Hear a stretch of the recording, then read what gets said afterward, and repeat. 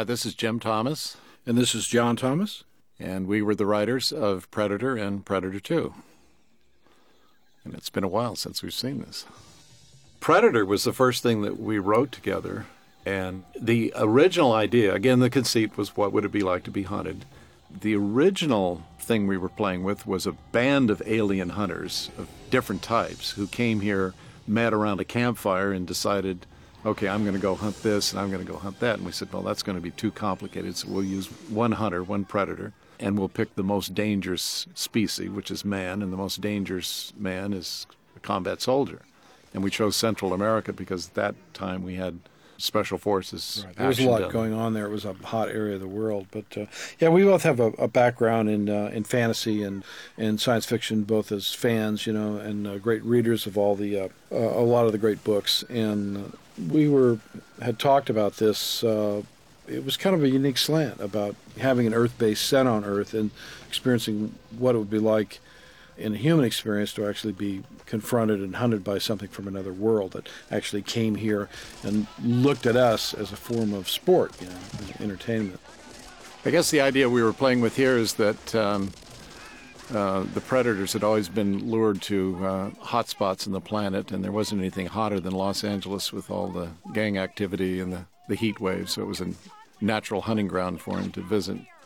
It sort of tied in with global warming, that there was a really unseasonable period of extreme heat that was going on that actually led them into this conflagration here, this gang war that we see opening up here.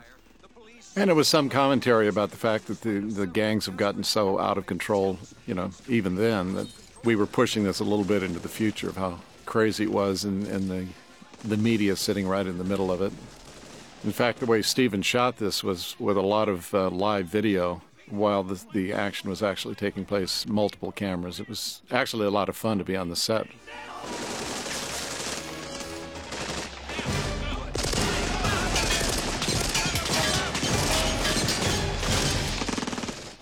We had a lot of difficulty with this scene with the timing that explosion. I remember it was... Yeah, that was a big one. Right, it was difficult. That and Henry Kinge's high fall off the top of the building later in this scene.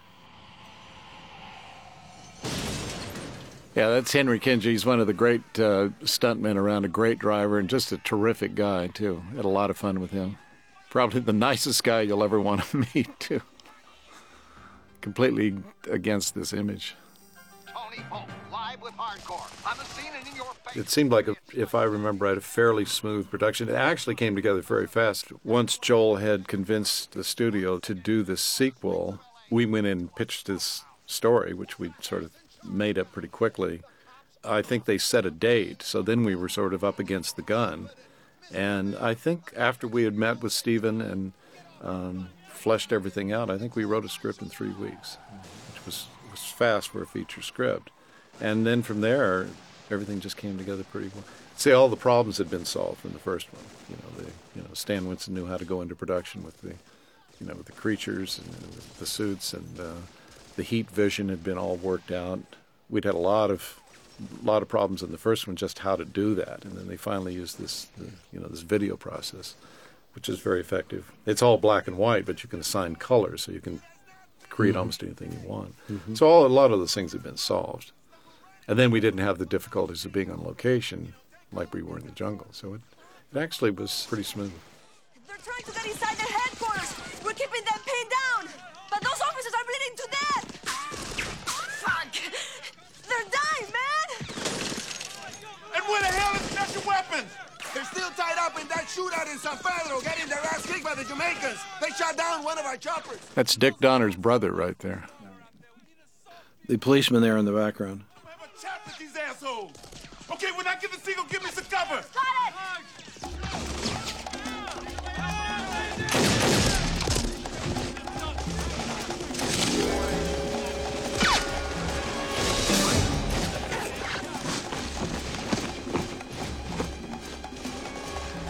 Of course, the order of the day was actually more and more firepower to sort of eventually come up against the Predator and his array of weaponry, which we had expanded and, had been able to employ, during the course of this, things that hadn't been seen so far in the first one. Now, Danny's not driving the car. I actually think it's Henry Kingi that's driving Yeah. the car from the back seat. Yeah, Henry was crouched in the back seat.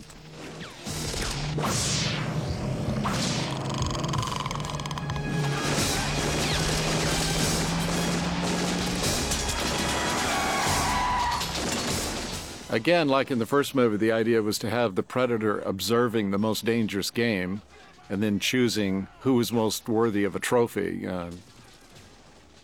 In this one, he wasn't seeking any kind of revenge. He was just here because it was hot, there was a lot of action, and he was trying to see who would be fair game, and it turns out to be Danny because of his heroics here.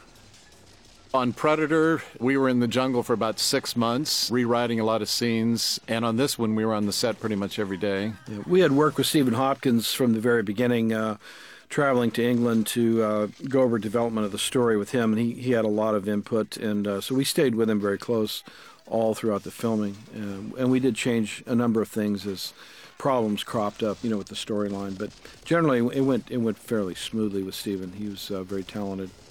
There's always little tweaks to be made as far as dialogue if the actor or the director particularly has a concern about I think it affects the character or they don't like it. There's always things like that. And then you run into elements where a practical situation is having difficulty working, and you basically have to change it around very quickly or come up with another element to it that allows it to be done much more efficiently or looks better. Or dreaming up something as simple as let's put the alien skull into the trophy case. Right. It's just sort of one of those spur-of-the-moment things. Wow, we should try that out. Why not? Let's see what it looks like. Otherwise, it's a lot of socializing, and that was one of the real treats of being able to hang out with a cast like this. It's such diverse personalities and really a good bunch of people. And in both cases, both films, really nice people and a lot of fun to just hang around in the set. Right. And there's a sense of history in that, the first one spawned 2 governors, Oh, that's right. And here's Henry with his scorpion icon.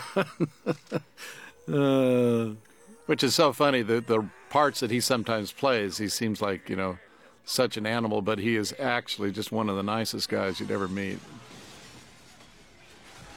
And this is the entrance of the Predator with the first camouflage element that went on. Sarge, any of your people in the building? No. Let's go. Hey, can't let you in. Heineman's on his way in. Hey, Heineman can kiss my sweet ass. Come on. God damn it, go with him.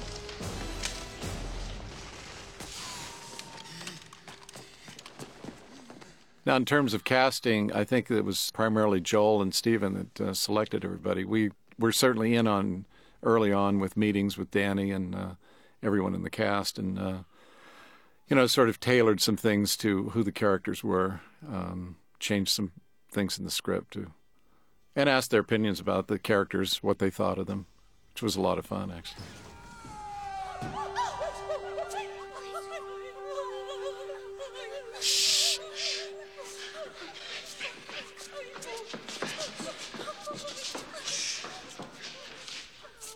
Next door over.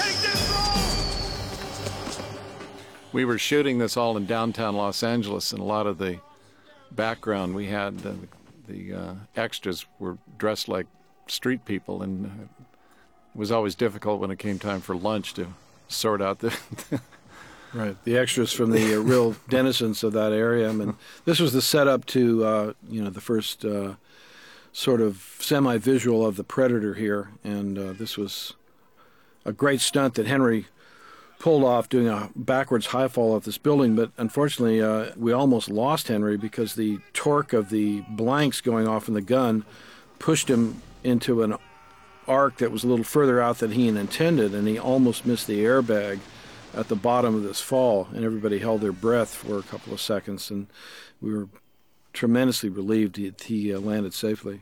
He also had to go off backwards, firing weapons, and then turn because the shot called for him being face down, which was a pretty tricky stunt. Right. He's a fantastic stunt guy. They, of course, removed the airbag.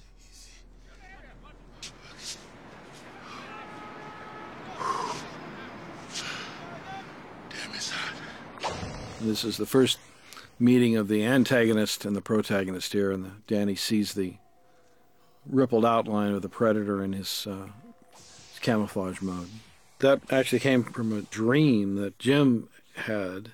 He dreamed that there was a silver orb that had a light source inside of it with a tiny hole, and he went up and peered into it, and the inside of this spherical orb was coated in a mirror, and there was a little chrome man standing in the room.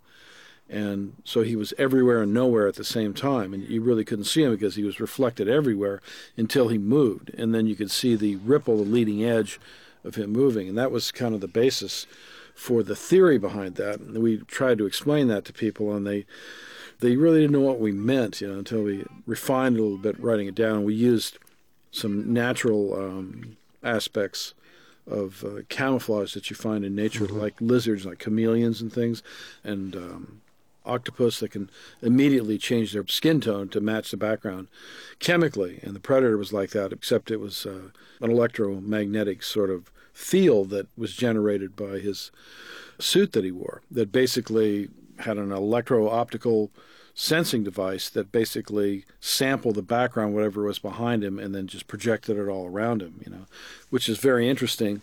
After the film came out, it was screened in the Pentagon, and they had a general there in procurement who looked at the film and the camouflage effect and said, "I want one of those." And they started on development of a camouflage system, which they never implemented, I don't believe, but they developed it for not only foot soldiers, but vehicles like tanks, that they would have a net of electro-optical sensors that could basically kind of take an image of the background and change these little plates like a liquid crystal display. And then whatever was draped in this or wearing it would just vanish into the background like that. So it's kind of a strange story of, life imitating art, so to speak. We did know that what we wanted to do, at least in the first one, was try to prolong as long as we could, what this creature was, because the minute you put somebody in a rubber suit, it's difficult to keep the suspense up. So by having just a presence and then a movement and then this camouflage effect, and then to reveal that there was this creature, and then to pull the helmet off and have something entirely alien underneath it, that was always the challenge, to get that right. And that was something we had right from the very beginning. And that was the toughest part to pull off, but that's what really makes it. He must have been killed out here. Ruben is another terrific guy. We had a lot of fun on the set with him. It's about 35, 40 feet. No rope, no ladder. The guy waits about 100. It's been a while since we've been back here. This set was very realistic to walk onto it. It was pretty graphic, as if the Predator had really been there. Yeah, it took the effects people a full 2 days working on this set to fully dress it and get it the way they wanted it. What the fuck is going on? This is not good, Mike. Not good at all.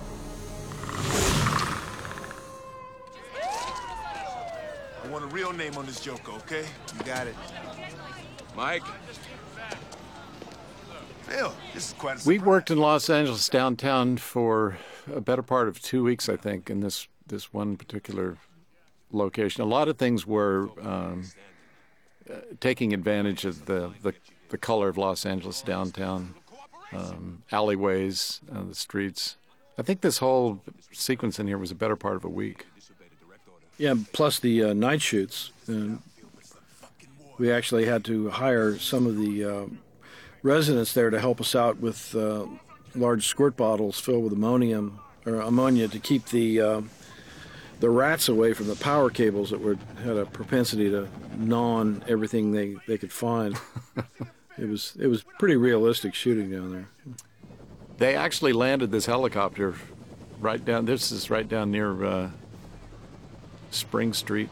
Yeah, it was right on Spring Street, right off a block off Spring Street. And here's the intro of Adam Baldwin and Gary. Gary.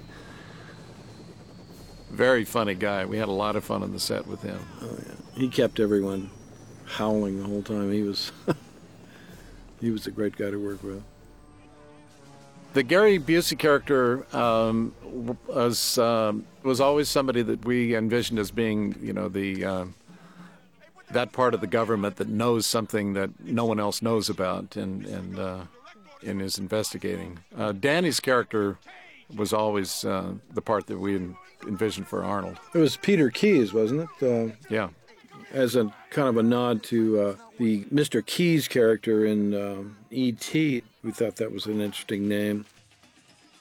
The idea of doing this in the future, we wanted to do it just slightly in the future to play with the idea of what the environment might be like with a little bit in change of automobiles, subcultures, things like that. But we didn't want to push it too far in the future. So it was a little difficult to stay present but also push the envelope just a bit. And playing with the idea that there was this global warming that was a little out of control. That everybody's carrying water bottles and complaining about the heat all the time. Yeah, in this version of Los Angeles, all the hookers are licensed, and all the street hoods are developing very colorful personalities. In the urban environment, the police represented the specialists, you know, the highly trained people who do work that nobody else can do. Whereas the first one, you know, the combat soldiers, they were an elite special forces rescue team, very highly trained and had their own sense of motivation in doing the job, you know. So there are correlations between the two that we tried to maintain. But, you know, it's a different era and a different, whereas the urban environment in Predator 2 was in the midst of kind of a social breakdown, and the police were sort of the last vestige of civilization, if you will, you know, that came up against something that was completely uncivilized in our aspect, but civilized in their own way, you know, as being sort of a noble hunter, you know, although we probably wouldn't look at it like that. But truly, in both cases, people who think that they've seen everything, they're the ones that are out there, you know, there's nothing new to them, and then all of a sudden they're confronting something that just is beyond their imagination. We couldn't come up with anything other than in police. And originally, wanting to set it in New York, it might have been a little grittier, a little tougher, a little more, you know, L.A. is certainly got its dark side, but not nearly as much as you could portray in New York City. It was just easier to do it here in Los Angeles. Yeah, we had talked about doing it in New York, and they sort of ran the numbers and looked at it. It would have been considerably more expensive to film it in New York, so it was one of those. But a lot of it was done on location in Los Angeles. I mean, there were certainly stage work, but a lot of locations. Involved here. You know how it is. We all have a job to do. Now, I'm sure we can respect each other's situation and act responsibly. Well, cooperation is my middle name.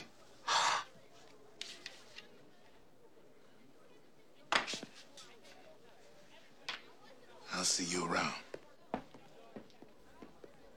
It was a lot of fun hanging around on the set with all of these actors because they all have such diverse backgrounds. They're interested in so many different things, not just in motion pictures, but theater and music, and involved in all kinds of things. Ruben was, he's quite a stage actor, and of course Maria Conchita is a great singer and entertainer. And well, Ruben, I think, was originally a lawyer. Yes, he was. Not only a musician, but a lawyer. There's a shitload of that for the taking. Maybe King Willie brought in some outside talent. He's making his big move. Bro would have split the moment he heard the action. More than one, we would have seen them. Whoever did this waited until the last minute and then took out 4 men armed with machine guns by hand. And then got by us. Maybe we should give him a job and put him in the payroll. So me and my partner bolt up because there's somebody is screaming bloody murder. Oh, you gotta hear this. You gotta hear this. Hey, I forgot to tell you. See that guy there?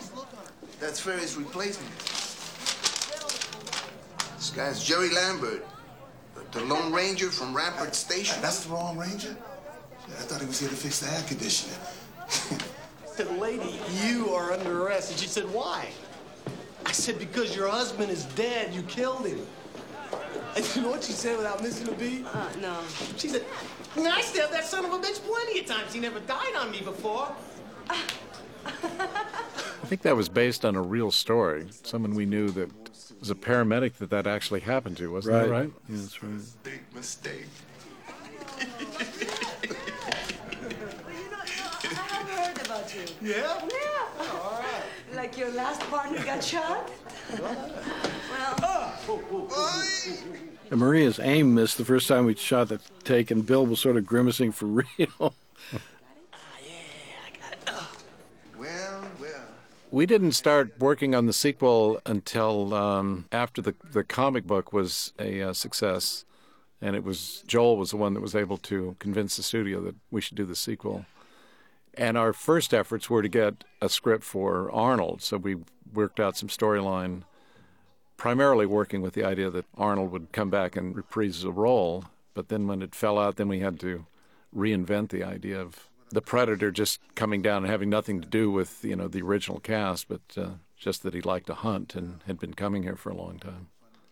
Joel always brings a lot of energy to these things. He's also terrific with being able to bring these very interesting casts together. I mean, he always has great ideas about who we can get and who would work well together. He just supplies great energy. He supports his people very well too. I mean, he's people that have been working with him for a long time. He really goes to bat for him. He really shines in post-production. He loves post-production. He brings a lot into the mixing and the polish of the film. But on Predator, he was down in the jungle with us all the time, sitting out there, more like the line producer than anything. But Joel just brings a great energy to this stuff. And people that want to try innovative things, if there's a way to do it, he'll give you a good shot at it. And he's a consummate deal maker, and dealing with the studios whenever there's a budgetary problem, and if more funds are needed for the budget, he's really an expert, and he really knows how to put a film together and how to breathe life into it, when there's trouble.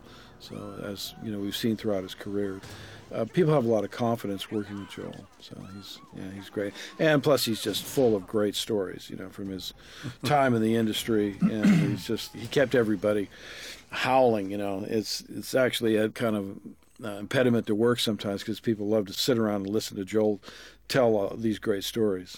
I know we sure did. The set design here was Larry Paul's sort of Aztec-inspired penthouse. He did a wonderful job.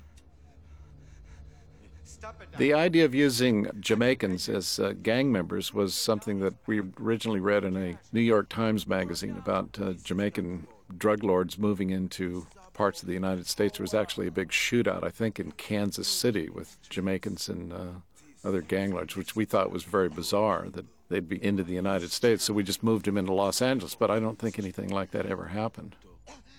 But in the casting, we found out that there was a fairly large Jamaican subculture right in Los Angeles. What the fuck are you doing now, man? You're crazy! Key Willie says, not only do I have to kill you,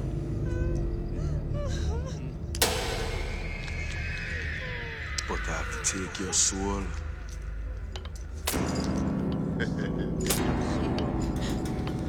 Voodoo magic. Fucking voodoo magic, man.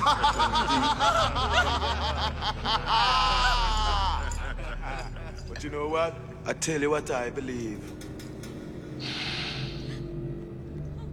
Shit happens.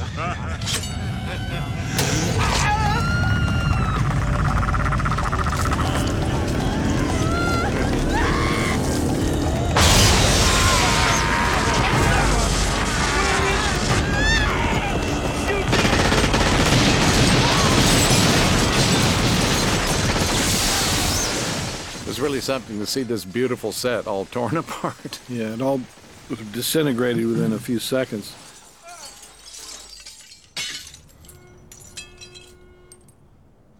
Writing action sequences is a lot of fun. The tricky part is writing them too elaborately and then realizing how difficult it is to realize them, although it's getting easier and easier to do. Right, but at this particular time, we had to be conscious of how much cost it would entail and, if it was indeed even possible. Most of the physical action sequences are pretty straightforward, but then we have a lot of the visuals and special effects that really are quite expensive.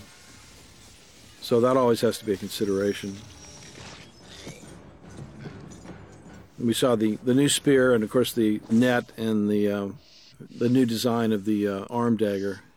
We just sort of cooked that up between the two of us, just discussing various forms of implements that hunters use, earthbound, and sort of extrapolating that to make them otherworldly. And we sort of tossed it back and forth, and we had a number of other devices too that were actually never implemented in this film that we just had too much.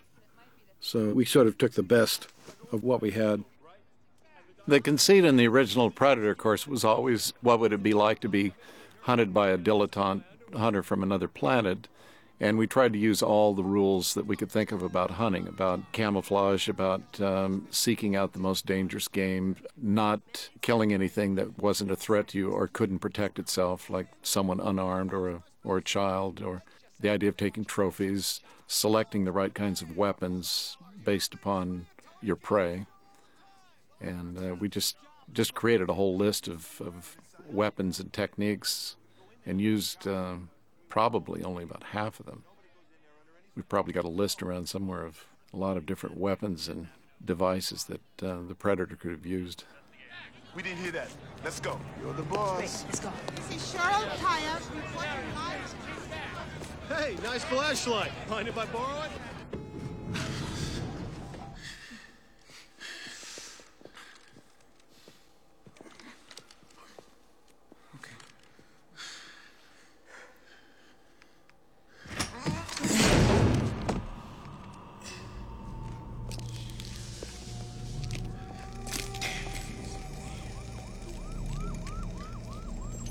Look familiar?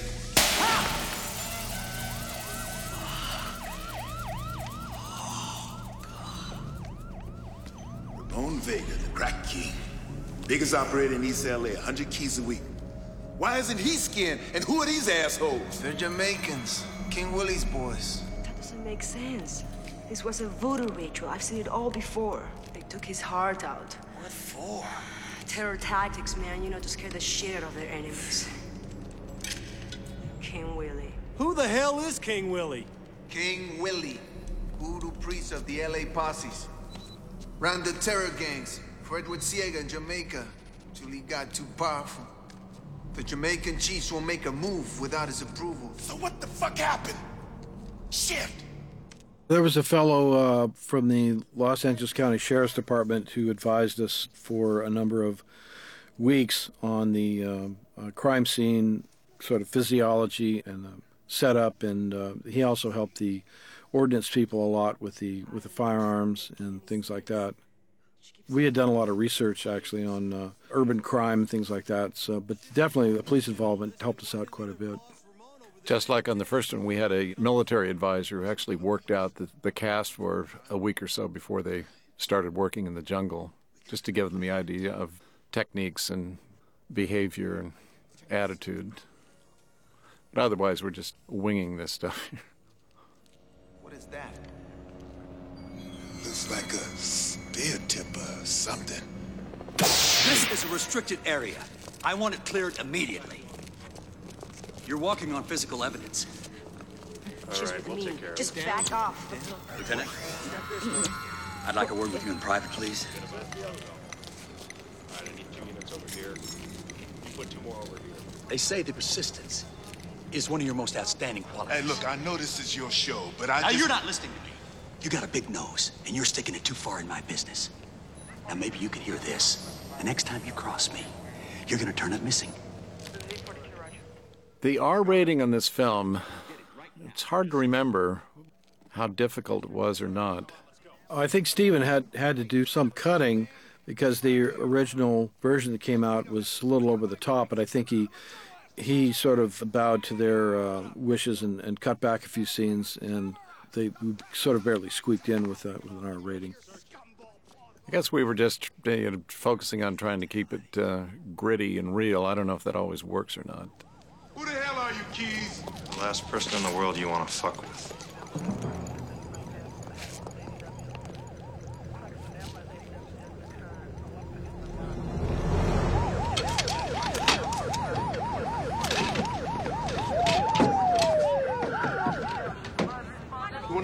crowd, kid? Take your bag of tricks, stay with them, find out where they take her. Meet me later at Besitos. And be careful, these guys are good. Hey, don't worry, Lieutenant. Surveillance is my specialty. Okay, then. Just get going. Go get him, Lone Ranger. Hey, Danny, look here. We gotta take this real cool. These guys sure aren't the DEA. But it's still Jesus' party. You stick around, stay out of sight. I'll meet you at 1 o'clock. We'll take a good look at that room, okay? Hey, wait for me. Danny boy, no hero stuff, understand? Danny boy. It was Video Image that did all the point of view heat vision on this. I think so.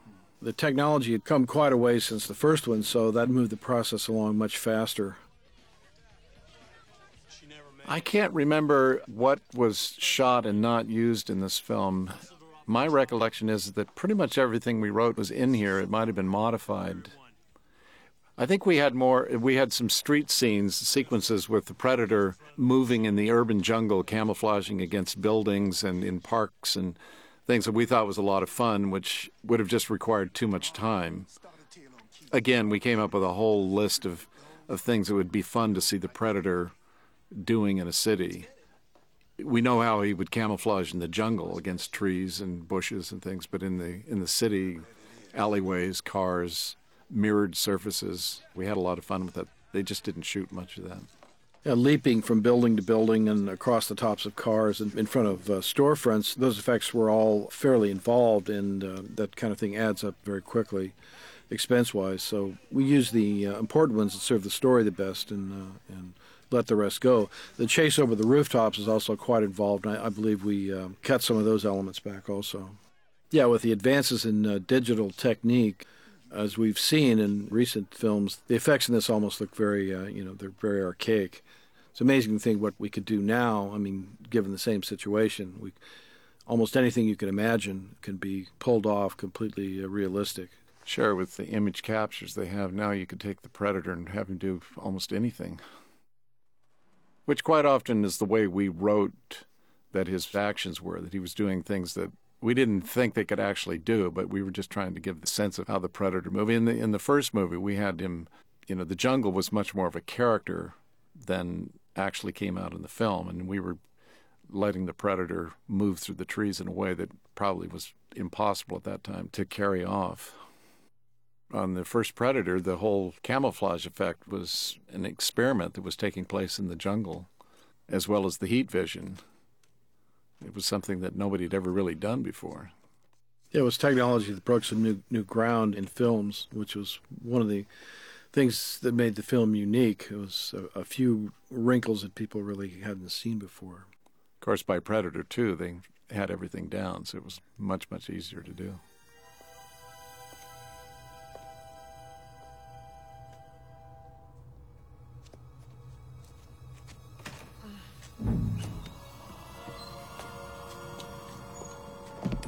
The music is absolutely crucial to it, especially in the first one with it's the absence of music too that I think helps sell it.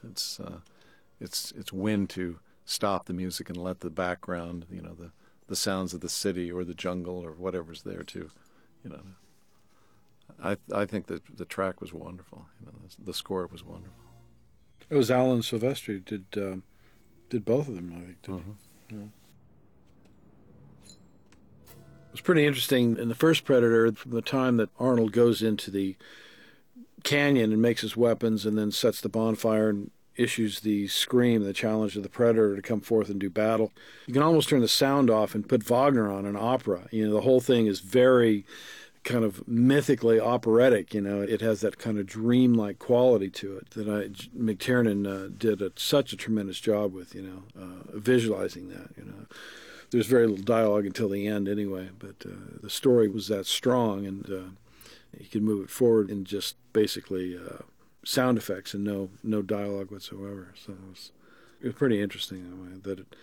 That really became the kind of core of the mythos, the mano a mano, and the hero beaten down and rising from certain death and defeat, and lucky to have survived an experience like that. Now, speaking of mano a mano, our very first meeting with Arnold in the first movie was in a hot tub at John Steam room. Davis in a steam room. Yeah.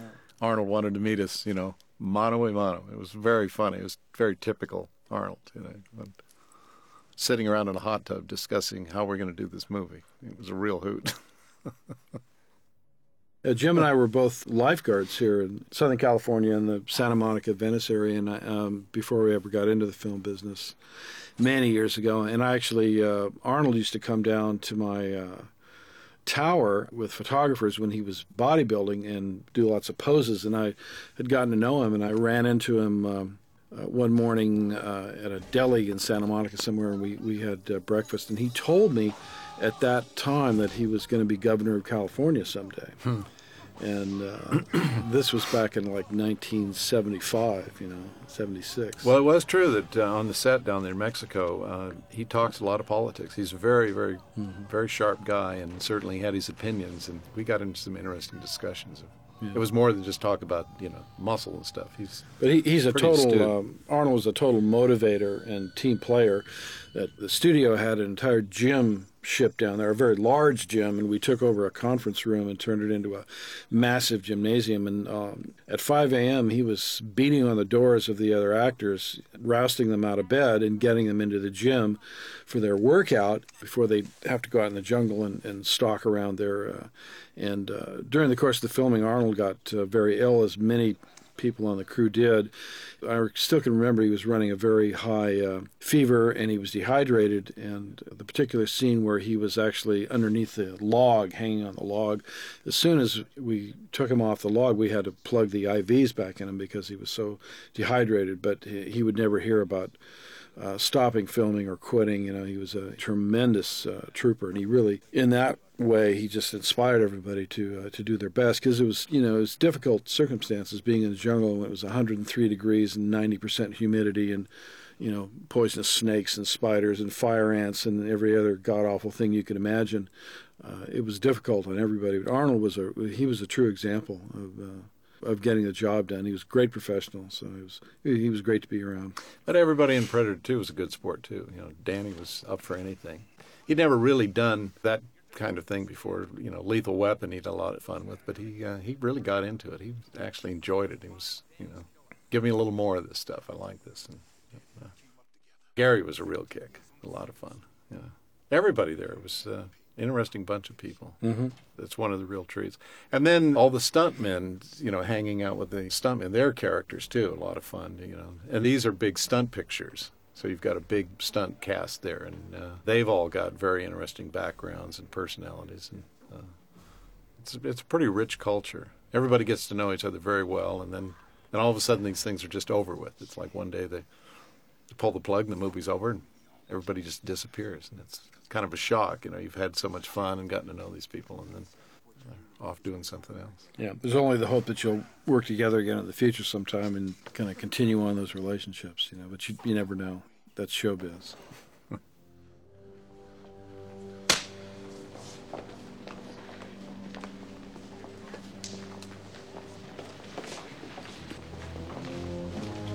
I'll take care of him. No. Let him go. We're too close. There was a big difference working with Stephen and John McTiernan, primarily because with John, we had a concept that had never really been done before, and we had an action picture that had to be shot, and we were working down in the jungle, so a lot of things were being discovered on the spot. John had the complications of dealing with visual effects that hadn't been done before, and yet he still had to direct his cast and do an action picture in the jungle. Here, a lot of the things had already been resolved, and I think Stephen was taking a different approach. Yeah, their styles were quite different. As John came more from a classic film background, and Stephen had done a lot of music videos prior to shooting Predator 2, and he had a very interactive, very live sense of movement of the camera and a lot of handheld, and he wanted the scenes to reflect that kind of sort of kinetic energy. It's been everywhere. We've been on it for the last 3 days. And they're not looking for drug dealers. Yeah, they've been setting up these weird radar sensors all over downtown. I used my whole repertoire just to keep up with them. I had scanners on them, but they scrambled my shit up. Man, equipment I can't even begin to touch. And then this morning, I lost them. We lost them. Lost them where? Burning in industry. I mean, like they fucking disappeared. The slaughterhouse district? Yeah, and in this heat, wolf. I mean, B.O. and barbecue. So whatever Keys is looking for, he's found it or damn close to it. Leon, I want to meet with King Willie. Willie and I seem to have the same problem. In the meantime, you come with me. Mike, it's impossible. Just do it.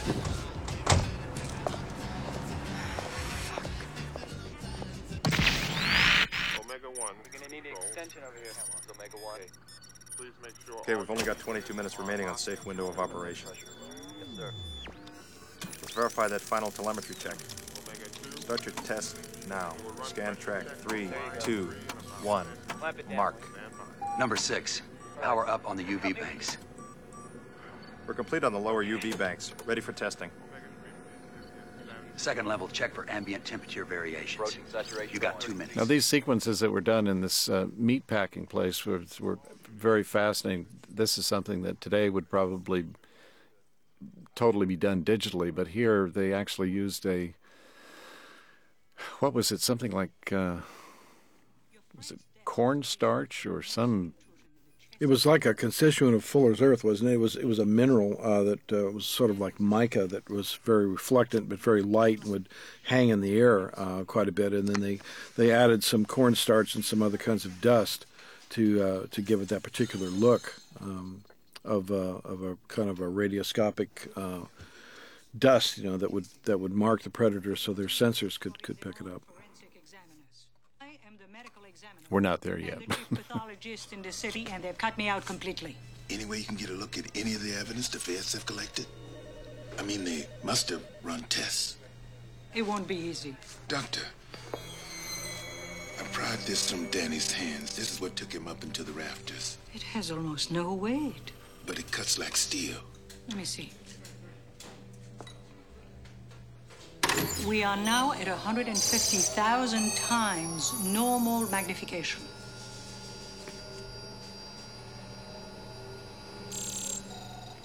Astonishing. This material doesn't correspond to anything on the periodic table. Lieutenant, what the hell is that thing? I don't know, but you don't buy it in a hardware store. Military? Good guess. Either someone that got away from them or something they want real bad. Keys. We're getting closer now to what Easy, kid. Put your gun away. King Willie will see you now. The Jamaicans, I don't think, were professional actors. As I said, we were surprised to find out that there was a subculture there in Los Angeles. But I think this was sort of like the first time some of these guys had been in front of a film. camera. Yeah.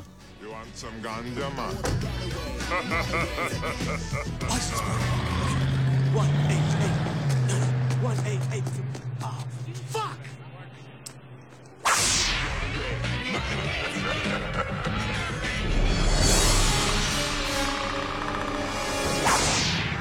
Sword swings both ways, my ass. Storks both ways. This was one of those alleyways where there were rats running everywhere, and rats the size of medium-sized dogs. You could almost believe this stuff actually taking place when you were down there at night. Things better ride. You know, you guys really ought to cut down. A lot of real locations were used. They just dressed this alleyway, but that's not much different than the way it looked during the day. Yeah, a lot of that's real garbage, not Hollywood garbage, actually.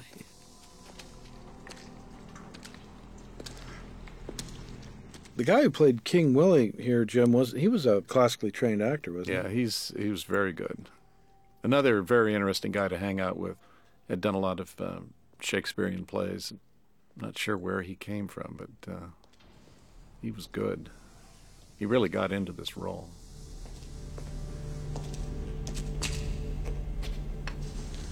They say you want talk to me. They say you offering me favors. Tell me why, Babylon, Mr. Policeman. I want some information.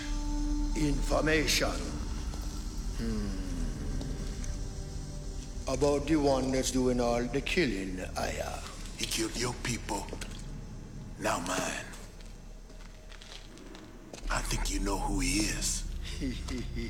I want him.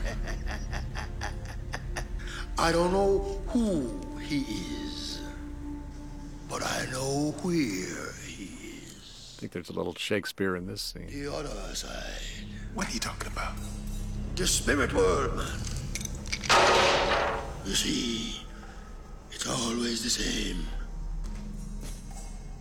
There's no stopping what can't be stopped. No killing what can't be killed. Hey, makes sense, man. This thing that's killing your people and mine. It's interesting when you're doing something on location and you're using extras who are supposed to be street people and locals, and because you attract a lot of looky-loos, people that are standing around watching, and you sometimes can't, as we said, you can't tell the difference between the dressed extras and the real citizens of the streets there. And a number of times, a few of them wound up actually joining the cast. In a lot of these places where we were shooting here at night, there really wasn't much around. I mean, this is part of the city that pretty well closes down. It was kind of spooky coming and going because we'd be working there all night. It was always kind of a relief to get to the set and where you had some security. Otherwise, there wasn't really anything else going on around you.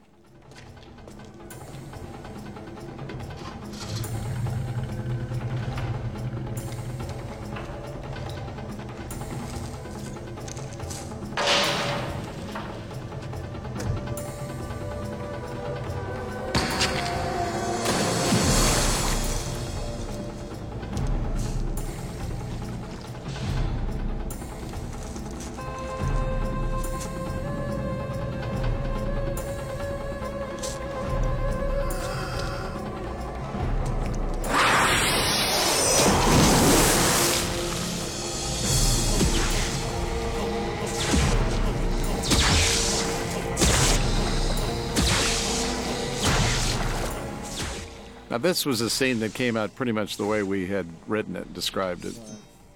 I think King Willie's death was pretty much the way it was scripted. I don't remember a battle. There wasn't much of a battle that could take place. And the Predator, of course, is taking the opportunity to gather up a few more trophies here and there as he's luring Danny in. The original idea we had for Predator was a creature that was probably more lithe, able to move faster through the trees, a little more simian-like. But some of the artwork that we had originally done was somewhat close. The warrior aspect was always there, but it was taking this kind of stuff to someone like Stan, who then has this wonderful imagination and is an artist and starts sketching things and adding the little accoutrements, and then the scale, the size, increasing. That was one of the first things that changed. We had a Predator that was much quicker on his feet than the way the Predator evolved. But that's the nature of it. That's yeah. In the beginning, when we conceived it, we actually had ideas about his home planet, actually the environment he came from, the gravitational forces and how they would affect what kind of a creature he was, what his endoskeleton was like, his musculature, how he could move, the fact that, I think in the original, his feet were actually prehensile. They could actually grip things, so he could basically run through the trees with amazing speed. He had this incredible dexterity and agility that was mind-boggling. And like Jim was saying, originally he was a much smaller creature, but incredibly deadly and adapted to hunting, to do what he does in a variety of environments. And we took all that stuff to Stan and discussed it with him. And the studio had ideas as well as the director, and it gradually became larger and larger, because we needed a more of a physical presence, to go up against Arnold in the first one, which it's difficult to make the audience believe that Arnold is going to be in jeopardy. Like a lot of his films, he's portrayed as being a superhuman. No harm could ever come to him, and that was the our thrust in the first one to make him part of an ensemble cast, make him very human. So when he actually came up against this overwhelming creature, that you really believe for a moment that he might not make it. You know, he might die. So that was kind of the beginning of the of the franchise, of the character and the personality of the predator, the creature. So it was interesting. Take the Metro Long Beach line. I'll pick you up at the Vernon station in an hour. Now, this was one of those futuristic things they talk about, the Metro. That was before Los Angeles had a Metro. And we used BART in San Francisco for some of the shots. We had written a big scene that took place in this taxidermy shop was never used. We had a pretty interesting character in there, and the predator actually went in and... It was kind of scrutinizing all the trophies. Yeah, cruising around and admiring them, and then left. I won't be very long. You sit still. We'll be back in a few minutes. All right? Come on, honey. Yes, dear. Which way was it? Down here, to the right.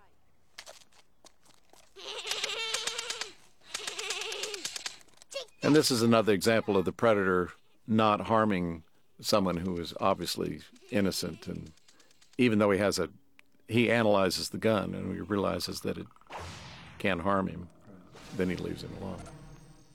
We always envisioned, and of course it was written that way, that more personality. We saw the predator as having, more of a personality that we could learn about, and of course the only way you can do that is movements. And we made a big thing in our first script about his hearing.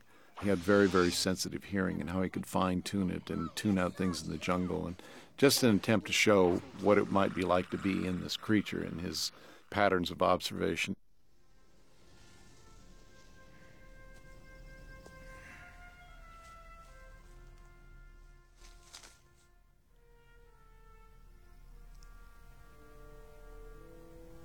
That little refrain with the trumpet was the same scene in the first Predator, where Bill Duke is lamenting over Jesse Ventura's body in the jungle. It's always a little strange taking a movie company to a real cemetery and shooting. And here's the issuance of the challenge.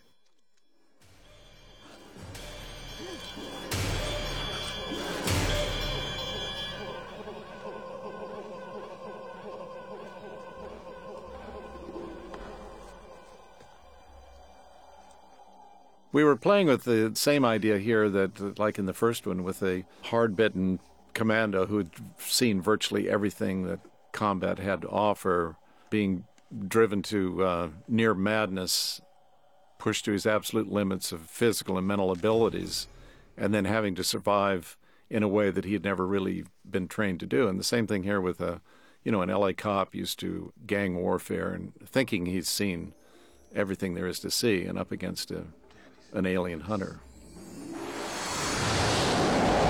God, I hate the subway at rush hour. It's hard enough to find a seat, and if you find one, someone's either pissed in it or throwing up all over it. This damned heat is killing me, man. Hey, it's me! I look great! No autographs, Pop. Hey, look, there's 2 seats right there. I told you I was right. Where is the man? Not in this town, my friends. And a good thing, too. This shit never ends. After you. Excuse me, police business. Get out of my way. All right. This is a little more New York than it is Los Angeles. Again, I think this is more of a carryover from the first draft we did, setting this in New York, where it would have, using the subways. I think we had more sequences of being in the tunnels and using the subways a little more. No need for that. And this was drawn from all of those incidents in New York where everybody seemed to be carrying a gun on the subways.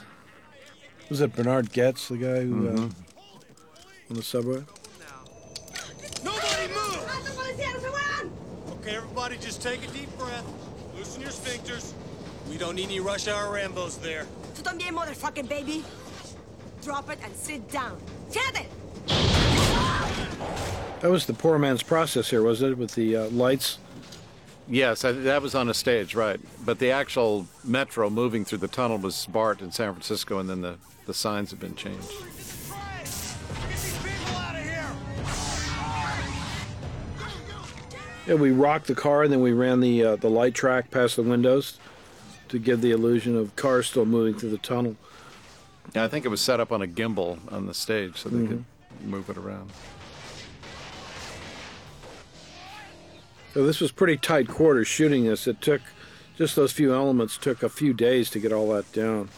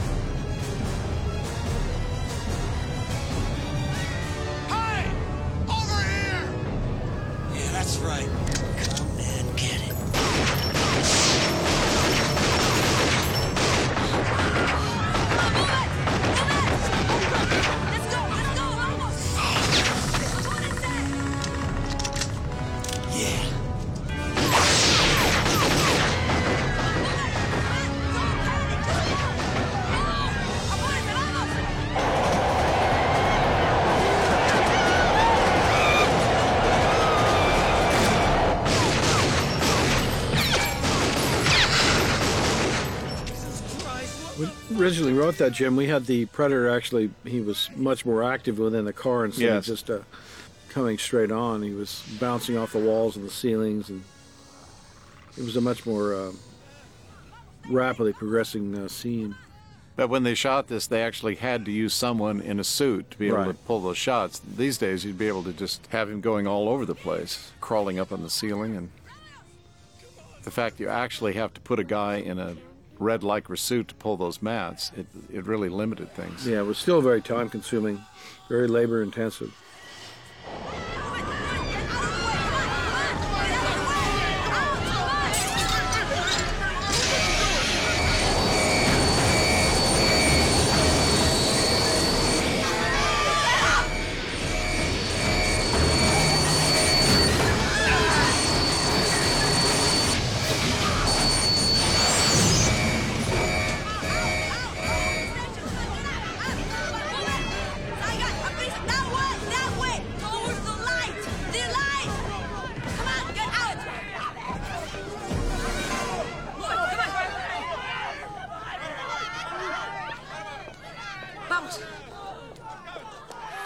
Now, here's another rule of the Predator that with Leona.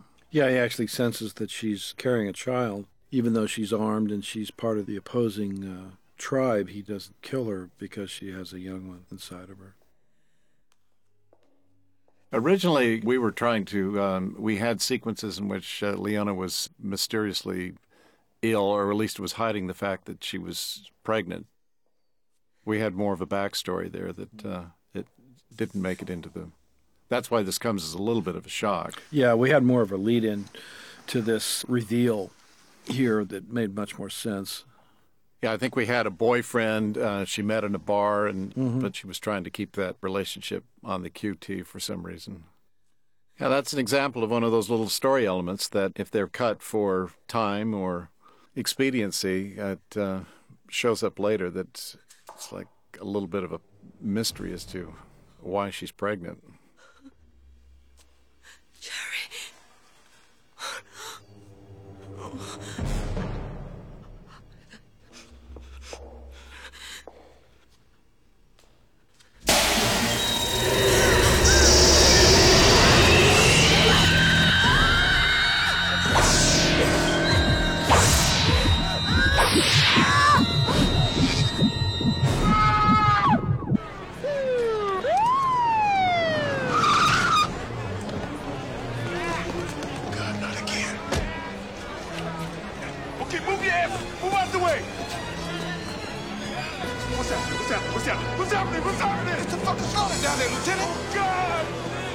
Hey, Jerry! Oh, Leona.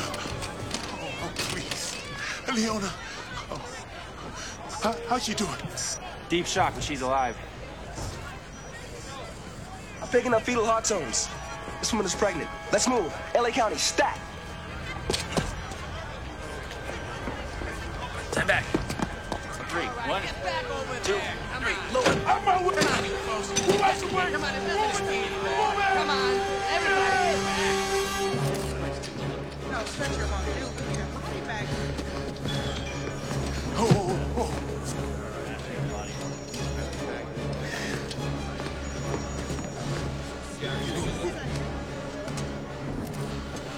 Oh, baby. Let me see.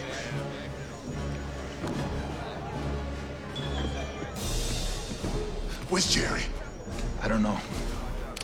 We found his badge. Who got hit this time? 5 gang members. Bunch of commuters. Doesn't make sense. They were all armed. What do you mean? It's the chief. Wait here. Yeah. Certainly wasn't a futuristic cell phone. It's a damn nightmare. Civilians this time. Yeah, just like the others.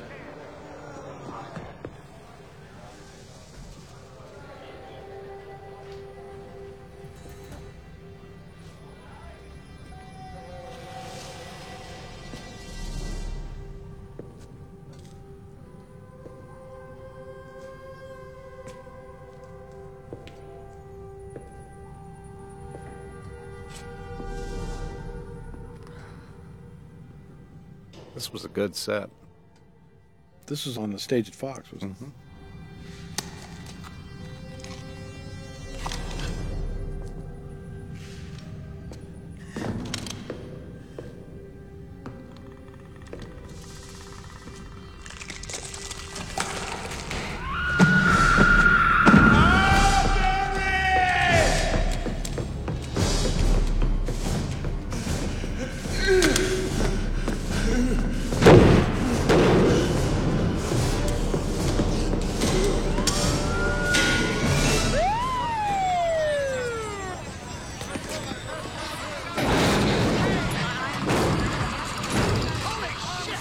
Yeah, that's one of those sequences where it was much more elaborate of the Predator moving around the city and jumping off the cars. But a stuntman actually had to do that.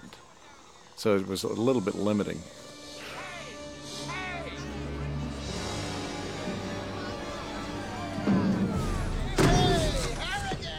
He really got into this part. Yeah, he was sort of the archetype of the hardcore action news guy who would get the story at any cost and bend the truth completely. And he was quite popular at the time, so I think he was a very good choice. But you realize that an awful lot of it was a show, because he turned out to be another one of those, really basically great guys and not nearly as tough as the image he portrays. He did have a lot of fun with that part, though.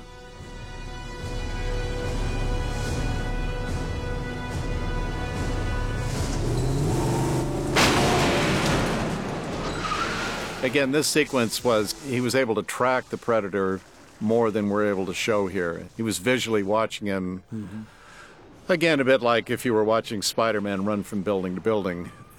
Danny was following the Predator and the way we wrote it, he was able to see him a lot more, leaping from building to building like being in the jungle.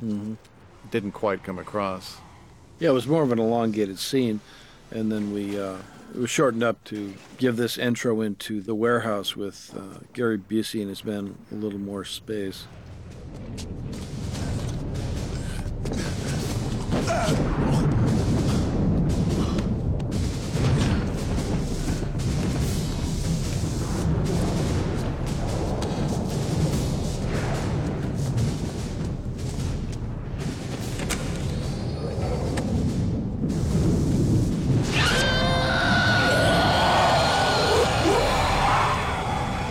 That originally was a scene I think was written on top of the Chrysler Building in New York.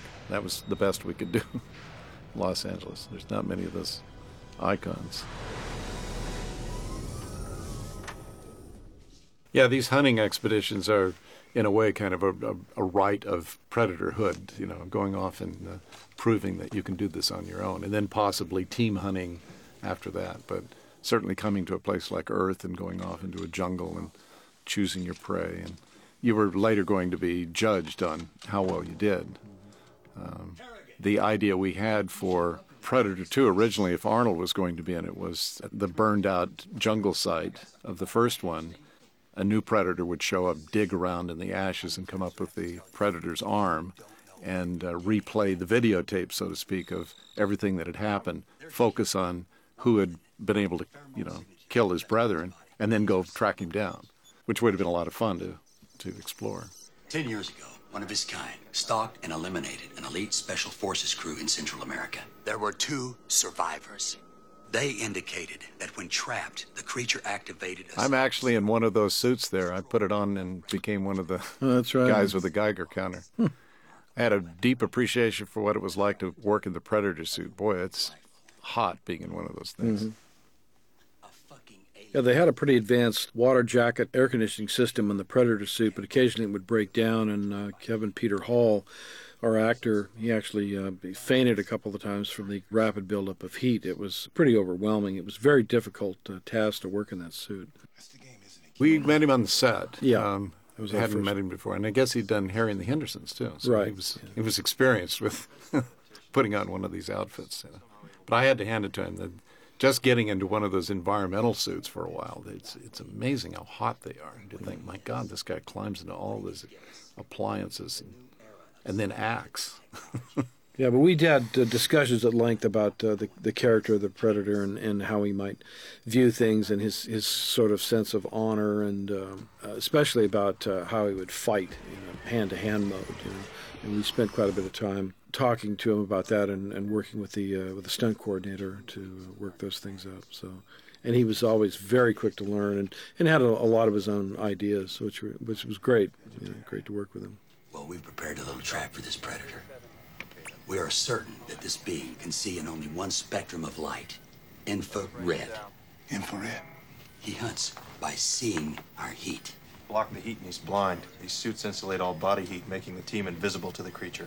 We've flooded the packing house with radioactive dust. We've also installed powerful ultraviolet lighting everywhere. The dust adheres to his body, making him visible. Liquid nitrogen. You're not gonna kill his asshole. You're gonna freeze him. Well, we have to capture him. He's moving. Finally.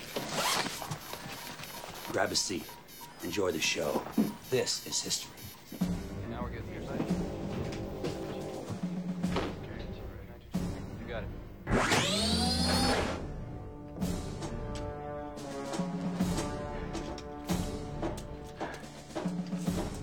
Capture and isolation is our objective. Defensive action only on my orders. Power up. Lights on. Let's get him.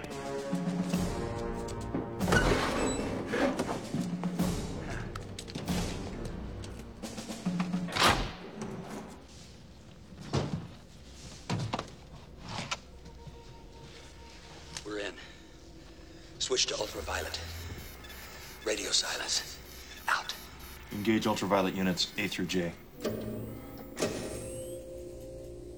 Yeah, visiting this set, you actually had to wear a respirator with all of this material that was in the air. Mm-hmm.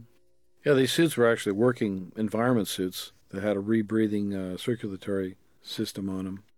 I can't remember what the material was, but it was something like cornstarch or something, and they had to keep blowing it, and, you know, stirring it up. But anyone that visited the set had to wear a respirator.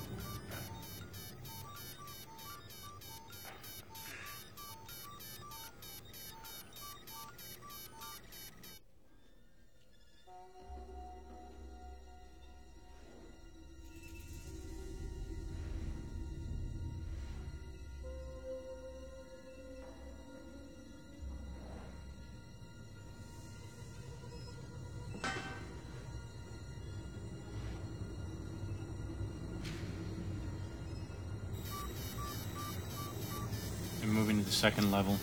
Target's still moving, heading towards the number 2 stairwell. Playing right into it.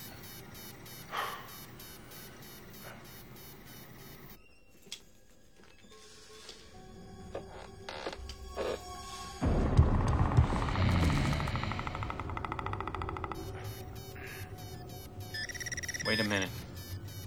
It stopped.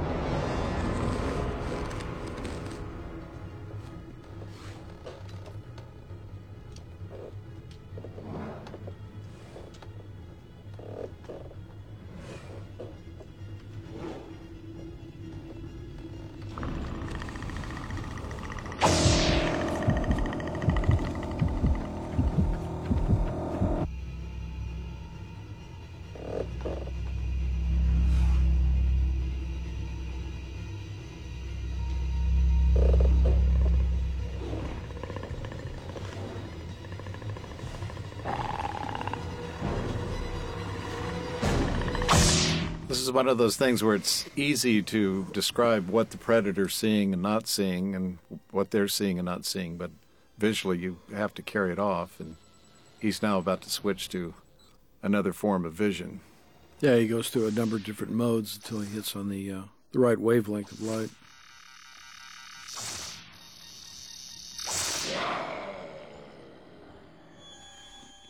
Kevin Peter Hall, he was a great guy. He really put a lot of thought into the role, and when he first got the role, he went out and studied quite a bit of African dance.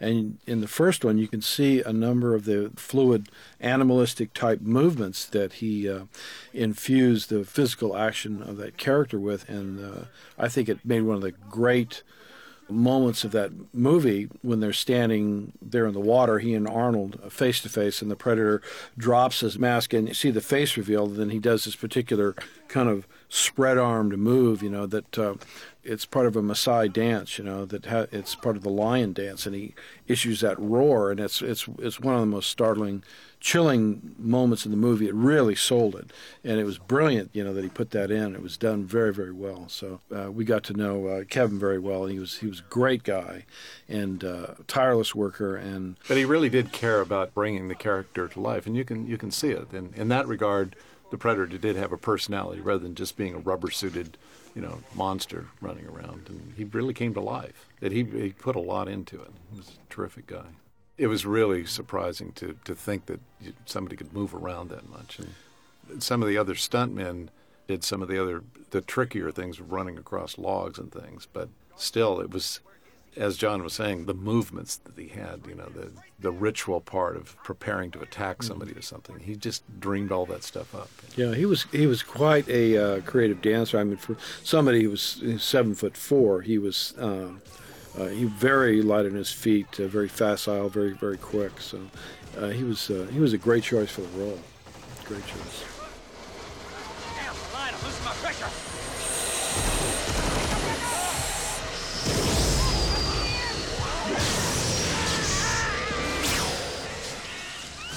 This was, again, a lot of hard work because the stuntmen actually had to do all that work. They couldn't just digitally pull it off. It's all practical.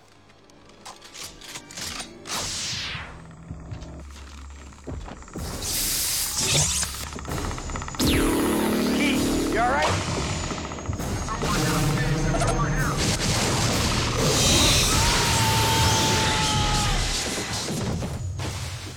This was the element that sort of short-circuited the Predator's camouflage effect and made him visible and sort of equaled up the playing field when Danny finally gets into the building.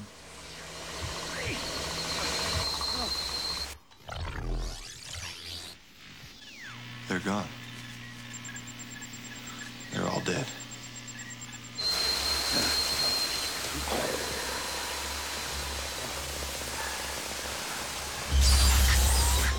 That was a great view of the spear in its multi-modes. We detailed out in quite a bit early on in the film, but this was the first time you really saw it up close.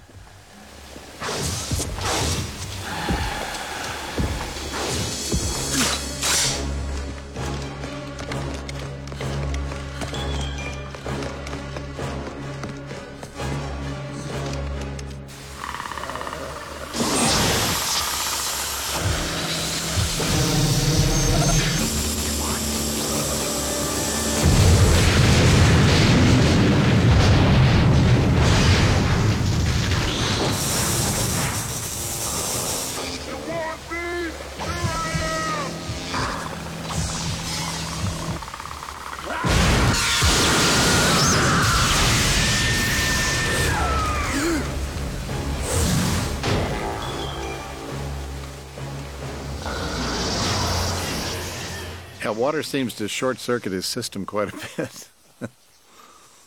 That's what did it in the first one.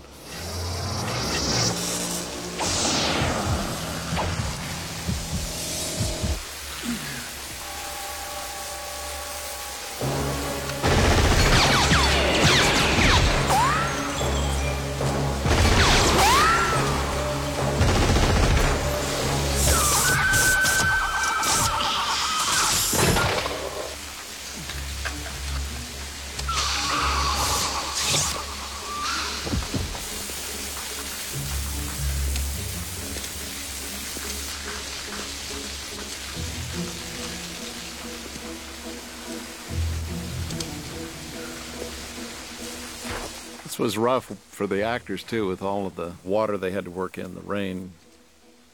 This was being shot during the winter, and it was... yeah, it was pretty chilly in there. It was cold. Yeah. Plus, it was being done at night.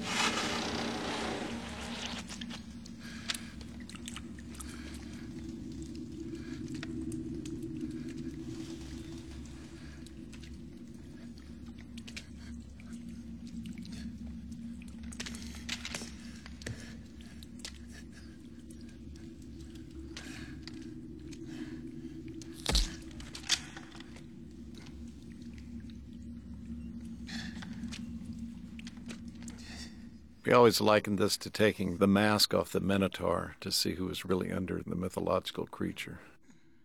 The fun of the first movie, of course, was being able to reveal the Predator in 3 or 4 different stages of a mysterious presence in the jungle, then a camouflage effect, then the real thing, and then the fact that underneath the costume was something no one had ever seen before.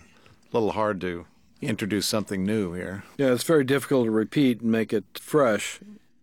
But if you look back through the history of literature, especially in the mythical aspect, we've always had creatures like the Predator and Alien, the Minotaur and the Cyclops and Grendel, and these creatures have always been around, and they represent the dark side of the things we fear. If we can manifest them in something like a predator or something, and we can deal with it, fight it, we're exploring those fears. That's why to us, having something that was more humanoid worked better than having some fantastic space creature, because we can identify with a hunter.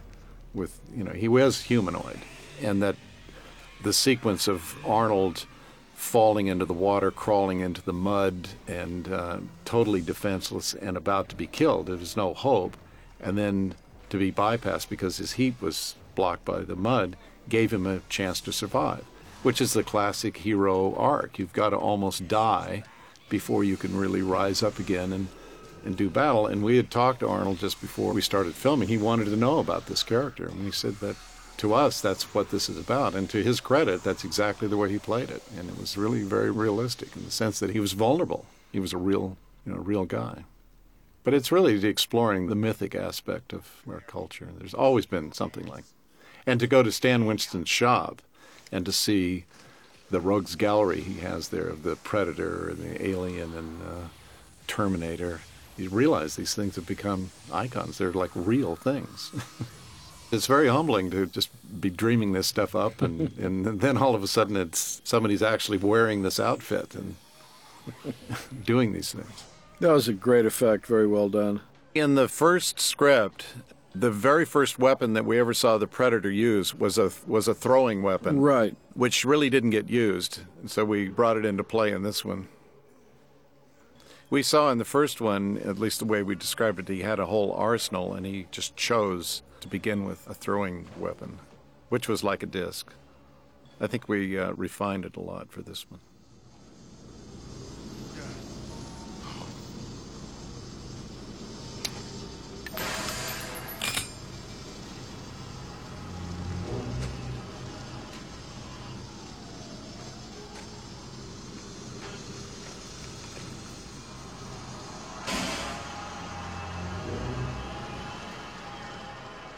I think this chase sequence was originally written a lot more elaborately, but difficult to shoot.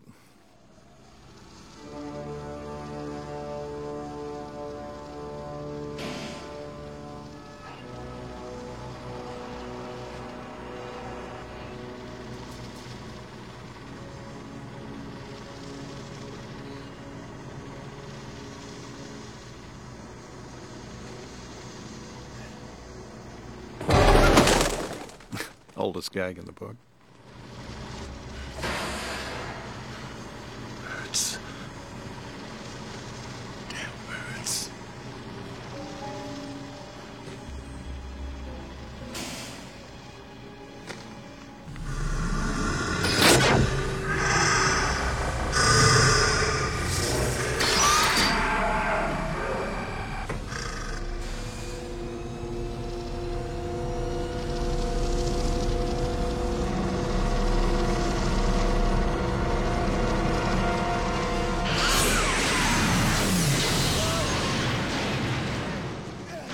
We've equaled the playing field a little bit now that the Predator's lost his helmet. He has to use his emergency breather.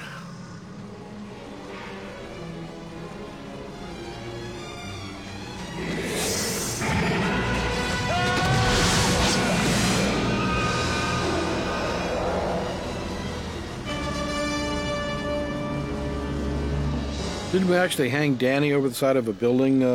Danny actually for this did scene? hang over the building. I believe he did, yes. He was a good sport about everything.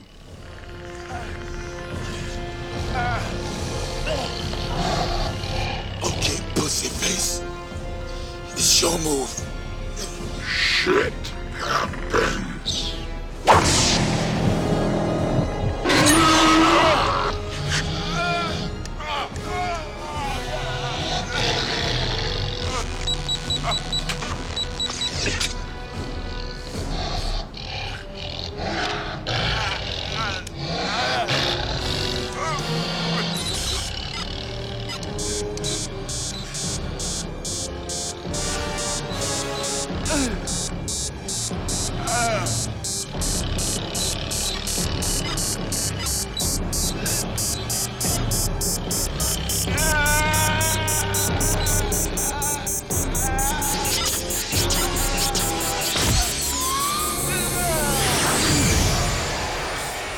That was the descent control arresting device. That was a different stuntman. That wasn't Kevin Peter. No, that was one of the other stuntmen. Now we're onto a set at Fox.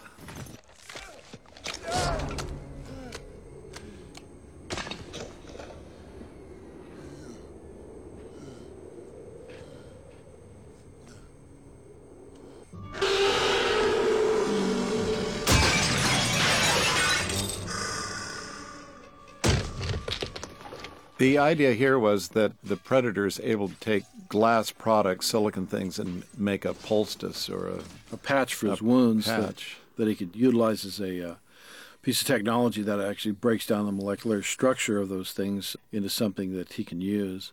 That was something that we actually, elements of were in the first film that didn't get into the movie, but it was great we had a chance to do it here. And this sequence with Danny coming down the pipe and losing his gun and we had to come across that he was just seized with panic, completely. He had to face his preternatural fear of heights.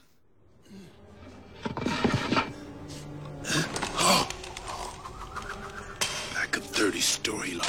Damn.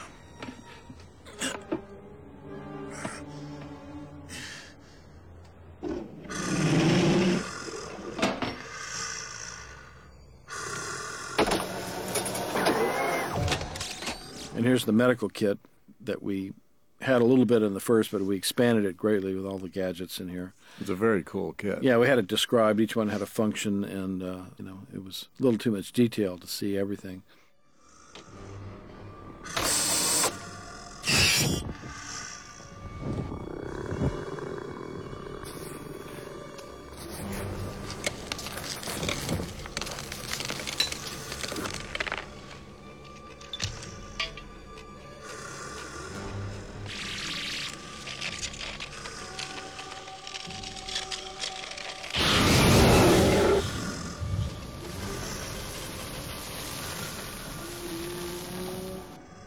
On the sound effects for the creature, beginning in the first script, we had a number of instances where we described clicks and trills and various types of utterances and screams and things like that that kind of punctuated the character, depending on the situation.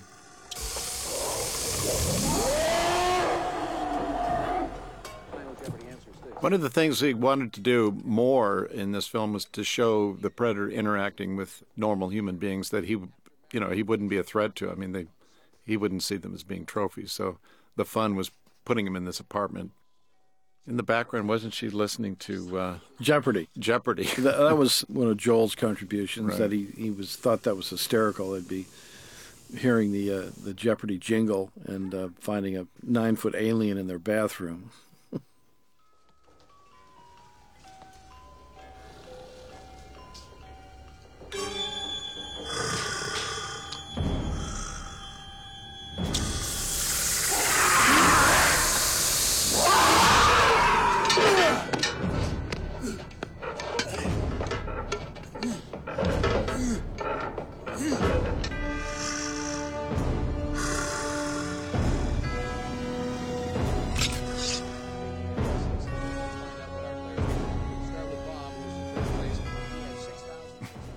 This lady was a character actress from New York. She was a real kick. She was very funny. She had a great sense of humor.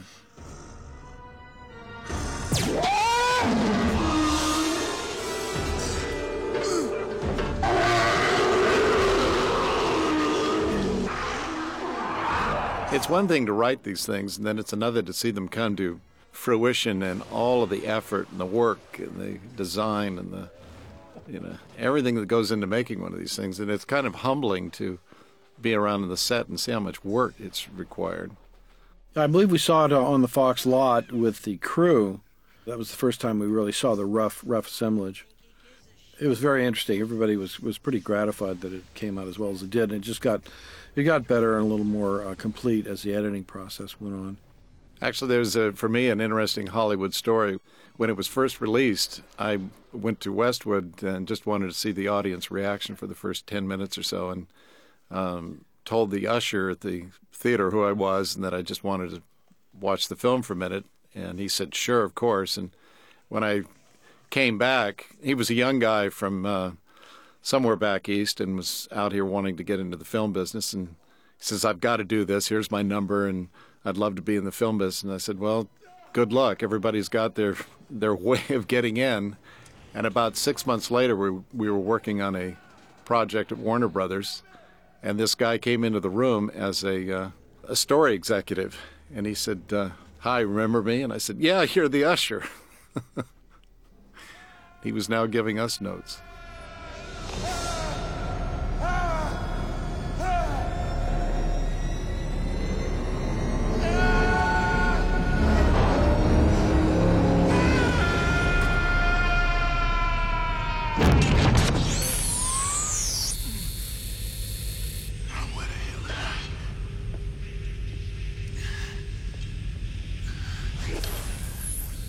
We went round and round about how to describe this spacecraft because it's so difficult describing alien technology when such a thing doesn't really exist. Mm-hmm. This had a little kind of semblance to the bone ship in Alien, but Larry Paul, our designer, sort of he kind of kept this kind of Central American, almost ancient Aztec motif running through it. That these were ancient beings, and they've been coming here for a long time. If you look carefully at the design of the walls, you can actually see forms of creatures, almost like hieroglyphs that are embedded in the walls there. Mm-hmm. A lot of this stuff was carved out of styrofoam. Right. It was really quite a set to walk around in. It was beautiful, especially when they lit it up.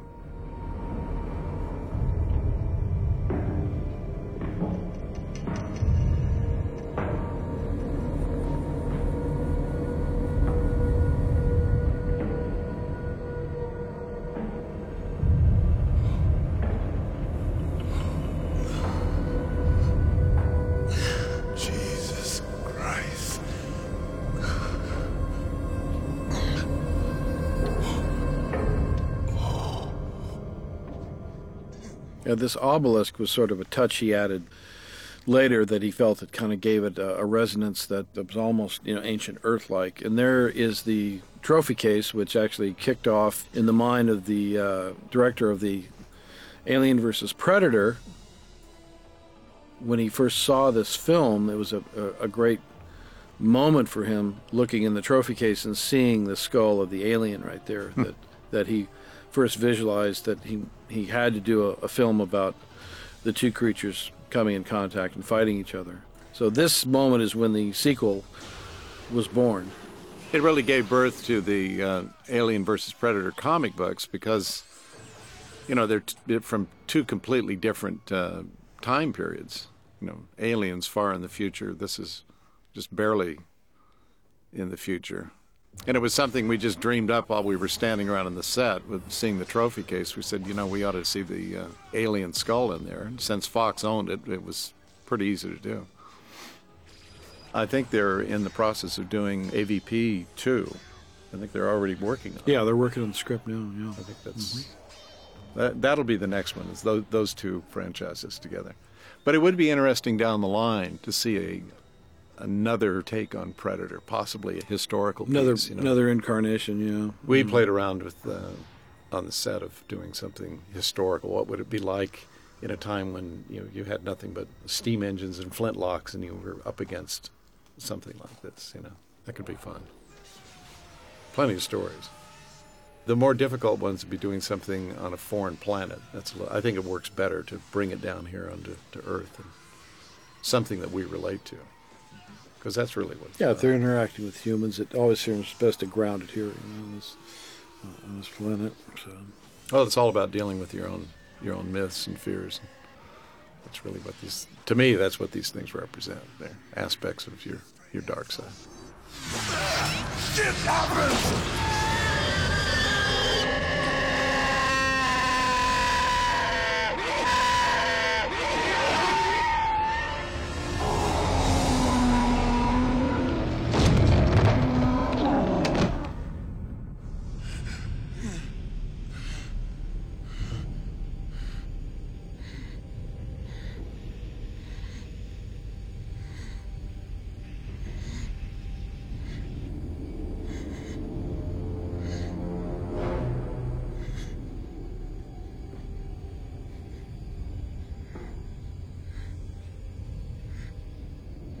The ending of this movie, I'm sure that we had different versions. The tricky thing was always, how is it going to be to reveal that there are other predators? Multiple. Is that going to work? What's the best way to do it? And I think we went round and round about. Yeah, well, the whole franchise sort of fall apart, become disbelievable when it was revealed there were more than one, and we always argued that it was an ancient race of beings. And I think it turned out pretty well with this, with the ancient one here leading the way, and it gave support, of course, to the last film, Alien versus Predator here. I mean, in our mind, we always knew that there was a race of these predators. I guess we originally thought they were more lone hunters, that they didn't really work together.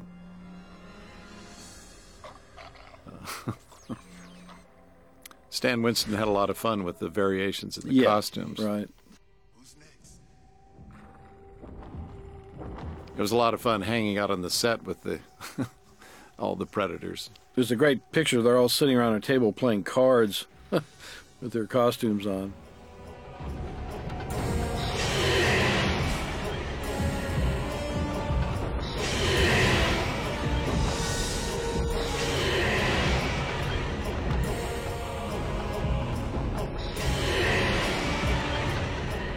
And this moment coming up here where he pauses and actually gives him a token, a trophy, which is a matchlock pistol from the 1700s. That's indicative of how long they've actually been coming to this planet. Take it.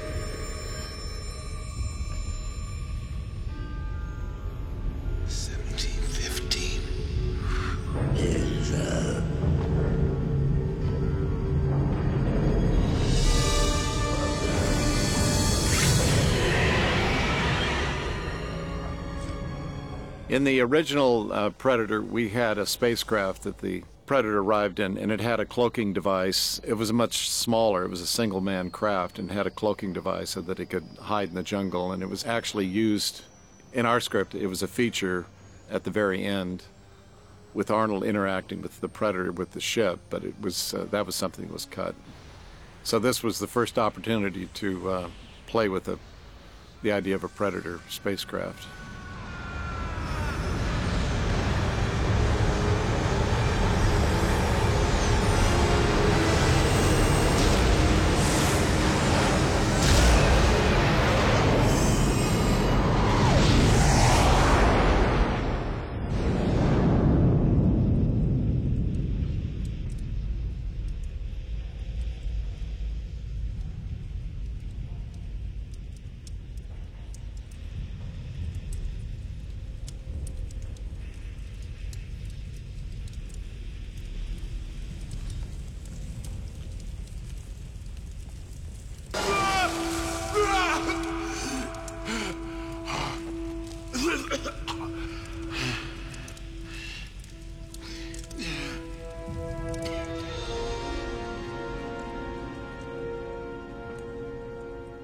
Another great location downtown, East Los Angeles.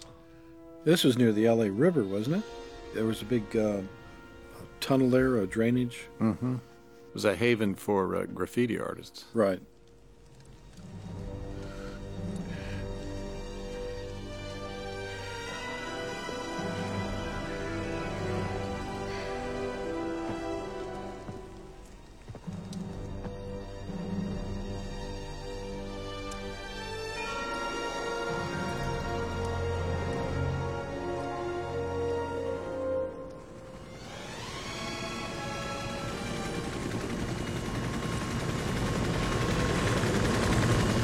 And this scene is sort of the bookend to the final one in the first Predator, with the surviving hero almost looking like he's emerged from the netherworld,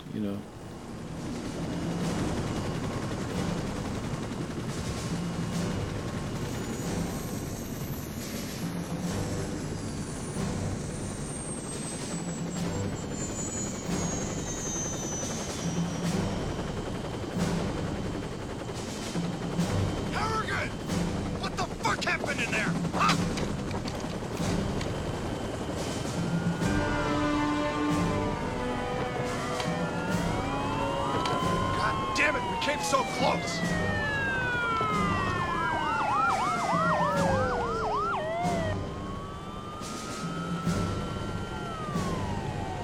Don't worry, asshole.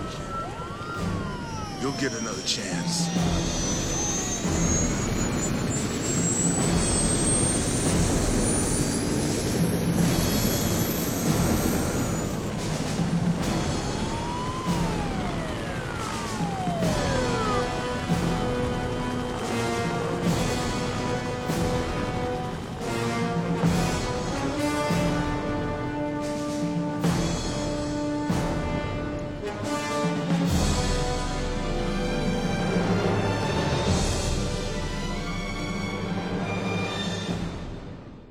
There we are, a lot of hard work.